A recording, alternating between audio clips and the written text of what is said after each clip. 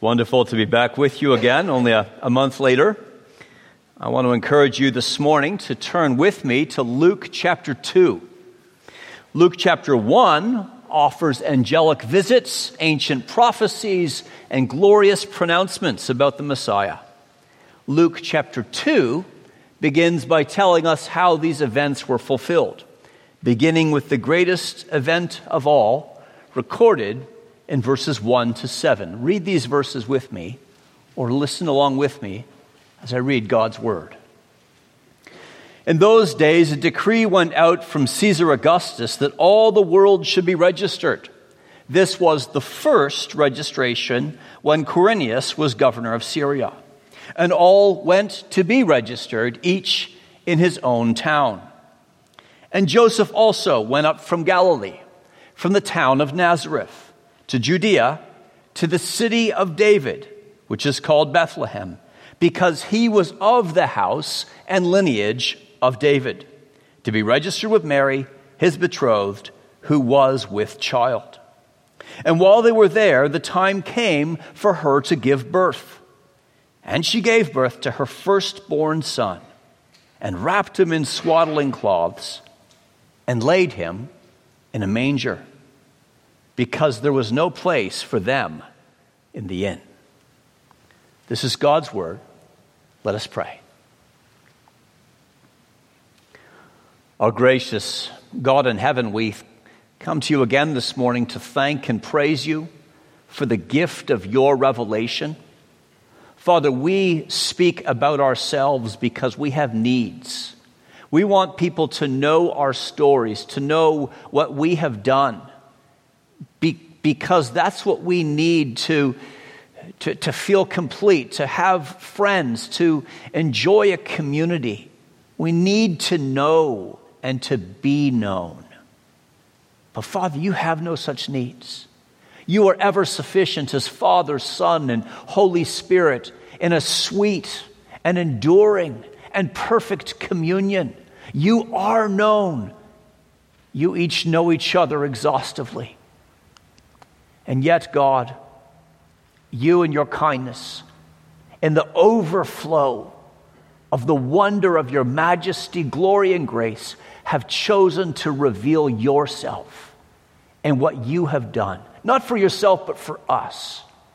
And so as we consider that benefit this morning that we receive, help us to give our fullest attention to your word.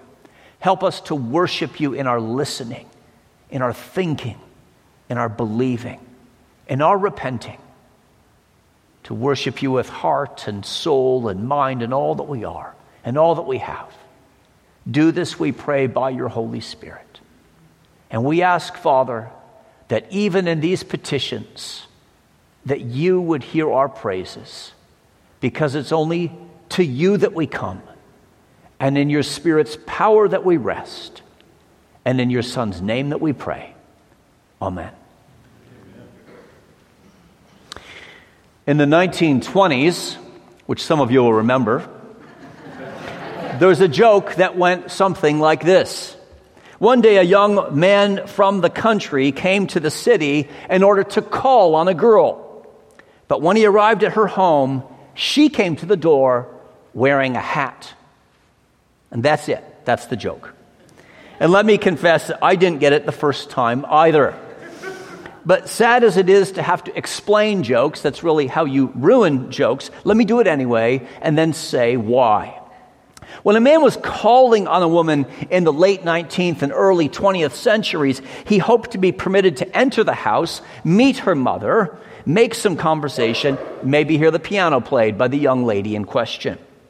But when a woman in the early 20th century came to the door with her hat on, it indicated that she didn't want to visit. She wanted this new thing called a date. This new concept that involved her being entertained, usually in public, and usually at his expense. The country bumpkin who wants to call instead of date is the butt of the joke. The girl with the hat is the punchline. Now, I mentioned this story about dating, not to say something about dating, but to say something about words. Sometimes, as in jokes, Just a few words can speak volumes. But in order for those words to speak to us at all, we need to study the words and consider their context. Understanding words and context is very important for Luke chapter 2, verses 1 to 7, where Luke's account of the birth of Christ is very economical in its word count. In fact, Luke pinches his words in these verses like a Dutchman pinches his pennies.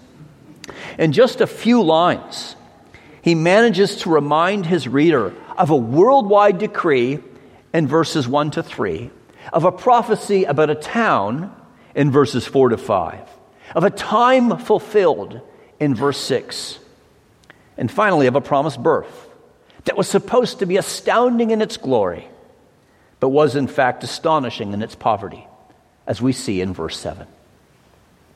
In order to understand this Christmas passage clearly, we need to begin this morning, just as Luke does in these verses, by wearing historians' hats and looking back on world events. The name Caesar Augustus, which Luke mentions in verse 1, is a name that speaks volumes. Caesar was the first Roman to be declared an emperor, and the first leader of Rome to effectively enforce a worldwide peace, or at least a period of peace. Wars, yes, were still fought out on the frontiers, but within the empire's borders, near the center, there was a peace that lasted for 2 centuries. But as Roman power grew, Jewish power shriveled. The Romans carefully eroded and eventually removed Jewish rights of civil government. The Romans had conquered the Jews, and they gradually left them with the rights of religious government only. This, too, was important for the spread of the gospel, because this loss of Jewish freedom and control both created a sense of longing amongst God's people and fulfilled the ancient prophecy of a dying Jacob to his sons. The scepter will not depart from Judah, nor the ruler's staff from between his feet, until he comes, to whom it belongs, and the obedience of the nations is his. The scepter, the rod or wand of kings and rulers had truly departed from Judah. But the departure left a question behind. Had the time come for the real ruler to be born, who would reclaim his rule over Israel? As a good historian, Luke reminds us of the reign of Augustus because his reign is important for understanding the third gospel and the book of Acts. But in the second place, in discussing world history, Luke is also giving his readers a date of Jesus' birth. You may know of a country, of course you live in a country, that has adopted the slogan, "No taxation without representation." It's on all it's on many of the license plates in Washington, D.C. Philip Ryken once joked that Romans held to the much older principle that there should be no taxation without registration. Less flattering for the citizens, but very useful for the government. That's what we see in the opening verses of this chapter. Luke tells us that a decree, probably some kind of administrative ruling, came from the top. And this ruling or census, we know from Roman practice, was tied to support for matching legislation on taxation. Luke also gives a precise historical reference point, including a reference to the governorship of Quirinius. Now, more ancient data would need to resurface before we could regain all the information that Luke's first readers had at their fingertips. But what we do know is that on rare occasions in the Roman provinces, registration was required at the town of, or the place of one's ancestors. Now, this kind of ruling was highly disruptive. Travel was not easy and not common. This kind of ruling was also, like many foreign intrusions, a cause of suffering. One more piece of evidence that people lived in a world where sins and sorrows grow. having to leave your town or village and make a trek to the place that you were born was not easy for many, or where your ancestors were born. Well, this was the state of the world, and it was just what was needed to fulfill an ancient prophecy about a town, as we can see in verse 4.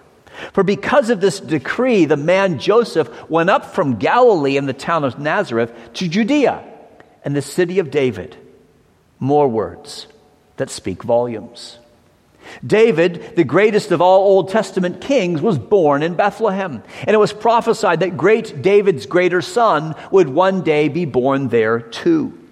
Now, Jerusalem's also called the city of David in 2 Samuel, for it's there that he spent much of his life. It is there that he died. But here Luke is speaking about a birth in the city of David, and everyone understood that the prophet Micah predicted the birth of the Savior taking place in Bethlehem itself. You, O Bethlehem Ephratah, who are too little to be among the clans of Judah, from you shall come forth for me one who is to be a ruler in Israel, whose coming forth is from old, from ancient days.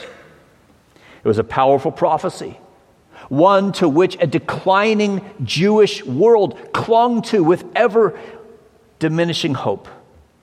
In fact, the Jewish teachers, at least, had it at their fingertips. They still knew this prophecy. They still held the hope. We know that because later, when the Magi arrived in Jerusalem, and Herod said he wanted to know where the king was supposed to be born, the little town to the south of the big city was named immediately. Now, getting to the town of Bethlehem in the south of the country from Nazareth in the north of the country was a real inconvenience. No money could be earned by Joseph while he was traveling, and much money would need to be spent. This was an extremely costly trip, a major outlay for a sole proprietor, a small business owner who likely would have lived each day on the business made in recent days. Someone like a carpenter who would normally go through life pinching every penny for occasional pilgrimages to Jerusalem could hardly afford an additional trip of this kind. And of course, shepherds and nomads, they had primitive camping equipment. Carpenters did not. A normal man would have to pay for a room in an inn or a room in a house each night that he traveled. And as safe as the empire might be, no man would want to leave his wife out in the open air. It was difficult for most travelers. For Mary and Joseph, the experience must have been nothing short of dreadful. You know, very pregnant women are not known for their abilities to walk quickly for extended periods. On the day that she gave birth to our first child, Emily was not even able to walk around our large back lawn 10 times. And she had the handles of a lawnmower to support her. That, by the way, was her idea and not mine. She thought the walking might make the baby come earlier, and it did. Well, my guess is that if the Guinness World Book of Records was to celebrate walking records for women in late-term pregnancies, those who have had babies would be expecting it to be measured in miles or meters and minutes, not miles or days. And yet Mary's trip required more than 4 days of fast walking, according to Google Maps, if they were to keep the costs down. And if they did manage to rent a donkey, as all the pictures like to say they did, she could hardly have felt much better. After all, donkeys are not luxury vehicles. Once again, volumes are spoken in only a few words. This time when Luke tells us that Joseph made the journey with Mary. Mary going to Bethlehem does not sound easy, but Mary being left behind may have felt even worse. Remember the words of the angel. A virgin would conceive and bear a son. That's what was happening. But it had every appearance of a shotgun wedding, of newlyweds expecting a baby. Luke 2, verse 5 mentions that Mary and Joseph were betrothed as a way of emphasizing their ongoing purity. But they were married at this point, as Matthew 1 clearly indicates. And married or not, Mary probably would have been treated with shame and distrust in Joseph's hometown. It would have been hard to be there without him to protect her. Elizabeth got a party when John was born. Mary was not expecting a party when Jesus would arrive. People would find it hard to believe in a virgin giving birth because it had never happened before. People still find it hard to believe because it has never happened since. But it did happen. It happened in the town of Bethlehem during the first registration, around the time when Quirinius was governor of Syria and Caesar Augustus was emperor of the world. Perhaps Mary and Joseph knew that they needed to go to Bethlehem to fulfill the prophecy alluded to in verses 4 and 5. Perhaps they were just avoiding local gossip. In any event, the worldwide decree dictated that they needed to be registered in that town because it was time, as we see in verse 6. And so it was that the little town of Bethlehem received its most important visitors since the birth of David over 1,000 years before. So it was that the hopes and fears of all the years were met in Bethlehem one night. It's interesting to note that nowhere in this paragraph is God's overruling guidance mentioned, but it's everywhere seen. It is clearly seen in verse 6, where we are told that while they were in Bethlehem, it came time for Mary to give birth. It'll be obvious to our mothers that with all that walking, the baby could have come on the way. Babies do sometimes come early. On the other hand, it could have happened on the way back. I mean, it's at least conceivable that they might have met an efficient government worker who finished their paperwork quickly and got them home. The whole world is not always like the Charlotte DMV. And babies do sometimes come late. But the time came for her while they were in Bethlehem, because there's someone who appoints all of our times. And this time, which the Apostle Paul later calls the fullness of time, was not merely a stopping point on the life itinerary of Joseph and Mary. An appointment that was on the calendar of their lives, as each birth in this world is. No, this was an event that was specially set on the alarm clock of eternity. God made the appointment, marked the calendar, mapped the itinerary. He did this because he planned, and then led his prophets to prophesy and predict these very events. All the days of our lives are written by God, but some events are made known in advance because they have significance for all the world. This was one of those events.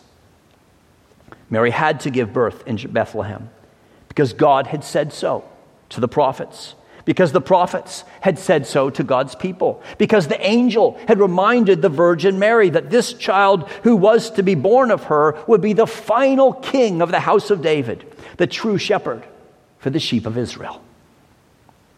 So a decree for the world, a trip to town, a special time, and then in verse 7, we are finally told about the birth. What was it like for Mary to give birth to a firstborn son and to know that he was the firstborn of God? What was it like for Mary to give birth to a baby and to know that she was giving life to the one who would give eternal life? In fact, what was it like to give birth to the Son of God, to wrap him in ordinary cloths and then have to lay him in a feeding trough when it was time for both mother and baby to sleep? The first Adam came into this world in a beautiful garden with dominion over the creatures, naming the king of the jungle. The last Adam would come, be born, laid in a feeding trough, having to borrow his bed from the animals that he created. When the baby was born, shepherds in nearby hills were told that they could find the baby because he was wrapped in swaddling cloths and lying in a manger. As one biblical commentator has put it, in Bethlehem that night there might have been 1 or 2 babies wrapped in swaddling cloths, but surely there was only one lying in a manger. Here again, Luke uses few strokes, but he paints a picture worth 1,000 words. It is one of the notorious facts of history that there was no room found, or perhaps no room made for them in Bethlehem, for this expecting mother and for her child. Luke says it so simply. Mary laid him in a manger because there was no place for them in the inn.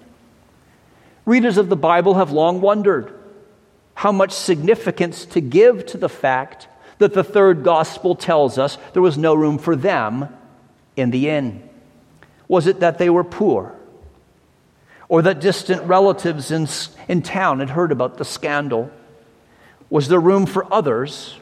Was there room for more respectable travelers, for newlyweds maybe not expecting a baby? Would there have been room for the rich men from the east who would come sometime later? The point that Luke is making does not seem to be an observation about the density of the population of a town, but on the humility of the condition of a birth and the rejection of a woman in desperate need.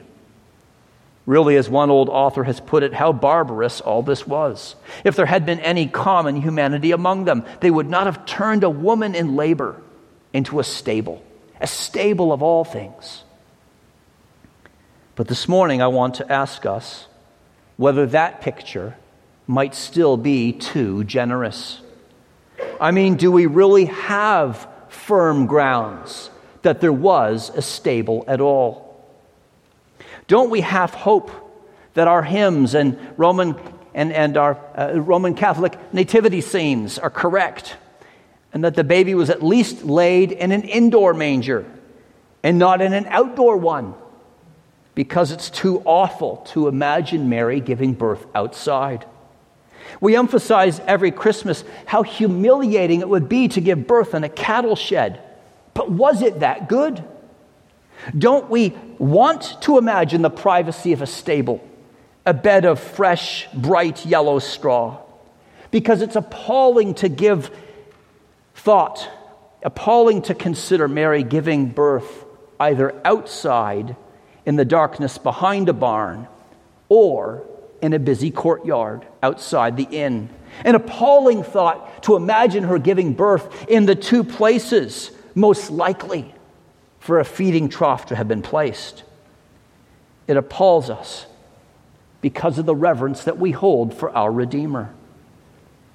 Luke mentions that there was no room inside. Why do we always assume that she might not have been outside? To be honest, it's hard for us to fathom the depths of the shame and misery which accompany our Redeemer in his rough wooden cradle, perhaps without straw, at the beginning of his life, to the rough wooden cross at the end. For the sojourner of sojourners, the traveler from heaven itself, no inn was available, and perhaps no stable. Everything on earth was a temporary lodging for him. But as he said to his disciples, sometimes he had no roof under which to lay his head. This was certainly true on the night of his death. It was perhaps equally true on the night of his birth. In this one paragraph, Luke tells us, doesn't he, of a worldwide decree, a town, a time, and a birth. But of these four, it is the first and last of these, the decree and the birth, which always hold our attention. One irony of the third gospel is the way in which Luke lets us see that God chose to have the whole world register with the Romans so his eternal Son could be born in Bethlehem. But just saying this is to admit that the truly significant decree wasn't Caesar's, but God's. For as we read Luke 2, we hear the evangelists tell us each Christmas what Jesus would tell a visitor one night. God so loved the world that he gave his only begotten Son, that whosoever believed in him would not perish, but have everlasting life. A promise that extends as far as the curse is found. And in decreeing that he would send a Savior to this world, God did not decree a generality, a vague event. No, he decided all the specifics. The world as his stage, the trip to the town, the precise time, and finally the trough for a baby.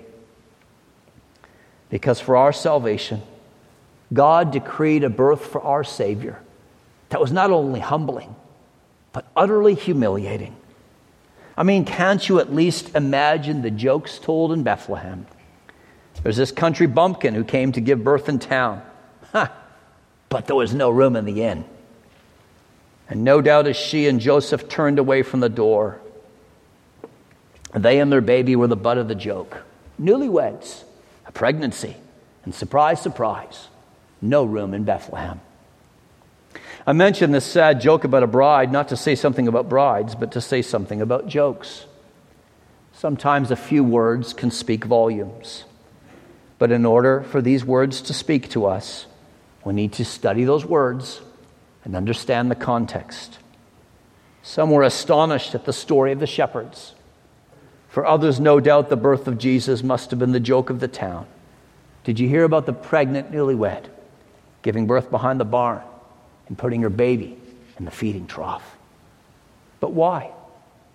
Why was our Lord born in such circumstances?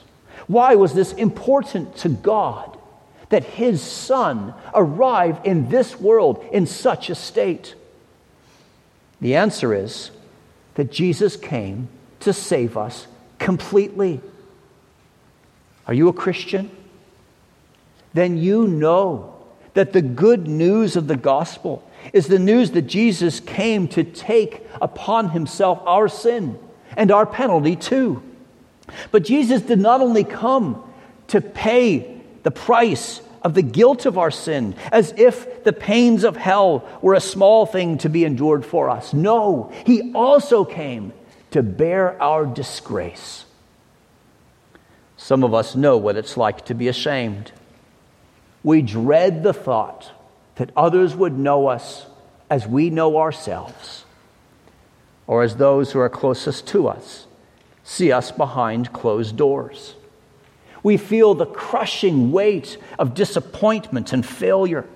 We wish we could bury beyond all recovery things that we have said and thought and done.